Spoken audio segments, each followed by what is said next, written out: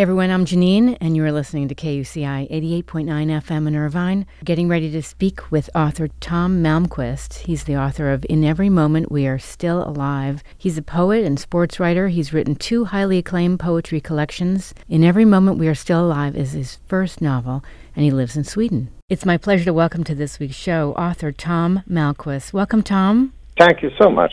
Are you calling in from Sweden? Yeah. Fantastic. And it's 7 p.m. here, so it's dark outside. Oh, I'm glad it wasn't like 2 a.m. I'm glad. Okay. No. Perfect. I don't think I could do that.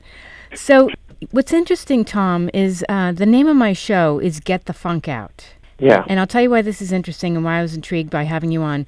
We go through these terrible ups and downs in life, and through those tumultuous times, we find tremendous meaning. And you went through something so horrible. This is autobiographical, your book, In Every Moment We Are Still Alive. So could you tell the listeners about this story? Because it's unbelievable. Yeah, the story is in the book. So basically it's about a year that changed everything in my life. My pregnant partner of 10 years, Karin, died in leukemia. But the doctor succeeded in saving the baby, making me a father for the first time. Oh. So, So in the book, I try to depict my life as it is at the painful and momentous intersection between my daughter's birth and my partner's death. So the story is born out of this huge tension between life and death. And actually, some months later, my dad passed away as well. That's in the book too. Yeah. And it was important since his death raised the question, how good of a father was he really? So I see myself reflected in my father, I guess. So the question becomes mine, how good of a father will I be to Livia, my daughter? Yes. So it's about death, of course, and life and love and grief, but also parenting. How hard was it to write about this, really emotionally gripping experience? I mean, did you have it in your mind? Have you always been a writer to write about your feelings and what you're going through? Yeah, I've written poetry collections in Sweden before this book. Writing is my way of understanding myself and the world around me. It's not just my job, but my way of being. I think and see through my writing. And I tried to write poetry the day after Karin had passed away in my room at the hospital. I couldn't. It was as if the poetry heightened the chaos inside. It just made me feel worse. So a few weeks after Karin's passing, I wrote her funeral eulogy. And I described what had happened at the hospital. And I wanted to tell the people grieving in church why Karin had suddenly died. So I wrote a piece of prose, and it helped me give structure, I guess, to my sorrow of what had happened. So the book is basically, the book's beginning is from this funeral eulogy. Oh. Yeah. I actually lost my father in 2015 to colon cancer, and I got on the plane and I wrote his eulogy, which I then submitted to the New York Times, and it ended up online on the New York Times. And it's those moments when you're by yourself and I love to write too because it's so cathartic and healing and helps me make sense of the world. Yeah. I agree. Give structure as well, I guess. Yes, and you're not in those moments for me, I'm not feeling like judged by my writing. I'm just throwing it out there, and this is who I am. This is how I feel. Yeah. I want to say that every time I broke down, when faced with a scene in the book, I knew it was right, and that way the book was easy to write. Sounds strange, but to constantly break down was tough, of course. Of course. So I have to ask a question. If it's too personal, we won't include it. When your partner got pregnant, did you know she had leukemia? No. Oh. It was the books. The beginning of the books is at the hospital, but a week before that, I thought, and she thought that she had ordinary flu, and she's had harder to breathe, and we decided to go into the hospital because she was pregnant, and so this out of the blue, this diagnosis. So this was a nightmare, of course. And and I hear stories like this all the time.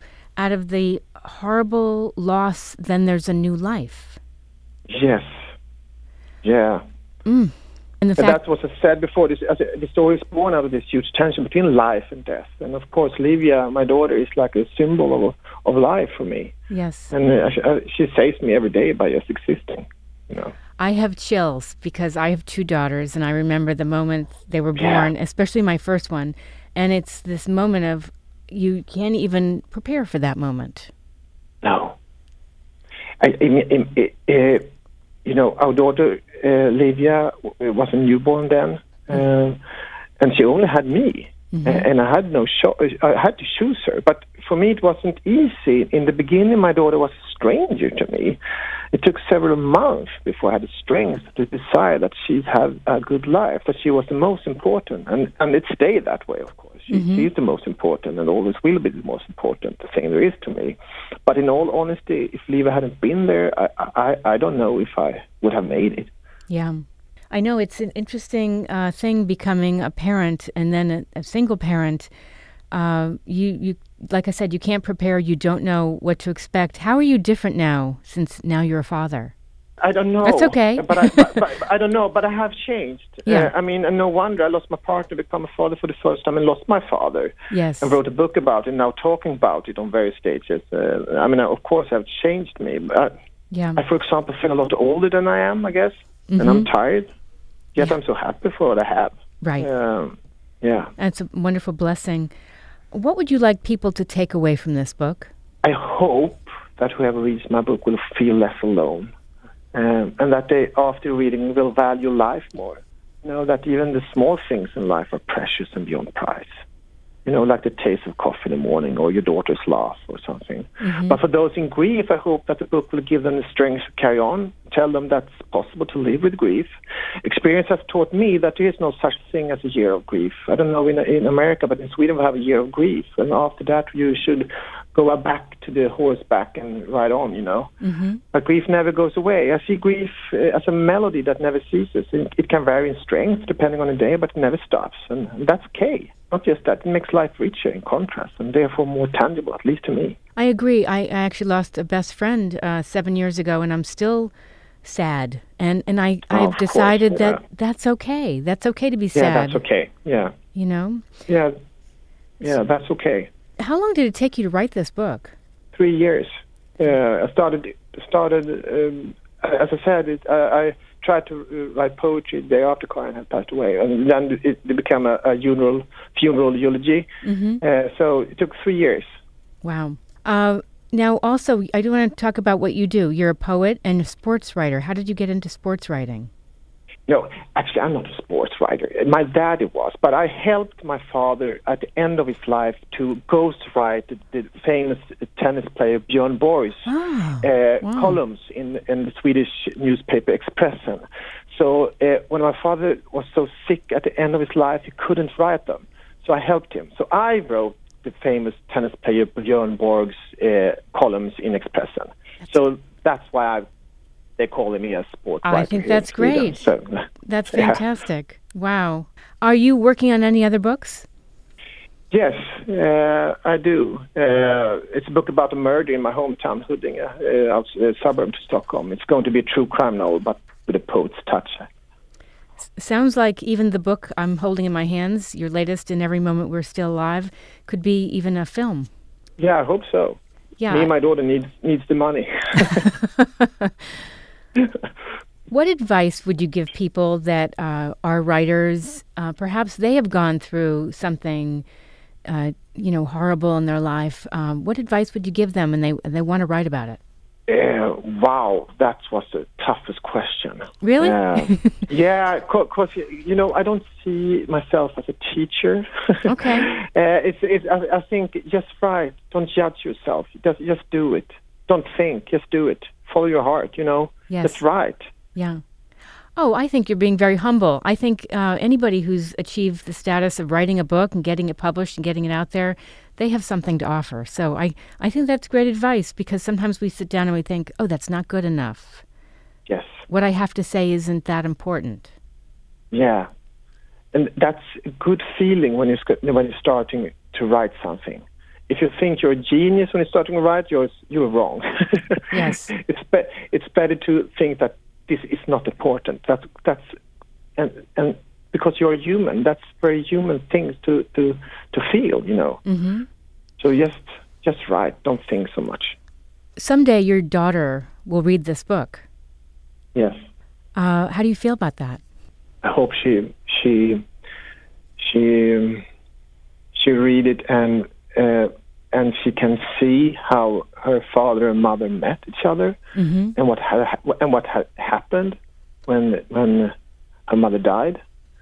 Of course, this is a piece of time. Actually, yes. I mean, I could never tell this story now as I could for 6 years ago when it happened. So I think it's a great thing for her to have and read and remember. I hope so. I was going to say, this is the greatest gift for your daughter. It doesn't even matter if you did it for yourself. This, you captured your relationship and your loss and what you were going through, which is beautiful.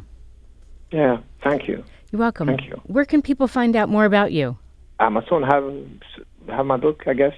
Okay, so they'll just Google you. Do you have a website or anything if they want to find out? No. I have a Facebook as an author page. Okay, perfect. With the Tom Malmquist, author. Okay, I'll spell it for everybody. Malmquist. Yeah. And it's just came out January 30th, and it's published by Melville House in hardcover. Yes. In Every Moment We Are Still Alive. Thank you so much for calling in. Congratulations. Thank you so much for having me. If you want to find out about being a guest, you can send me an email to Janine, JANEANE @KUCI.org. Everything is up on my show blog, getthefunkoutshow.KUCI.org. And I am on Twitter @moms_rock.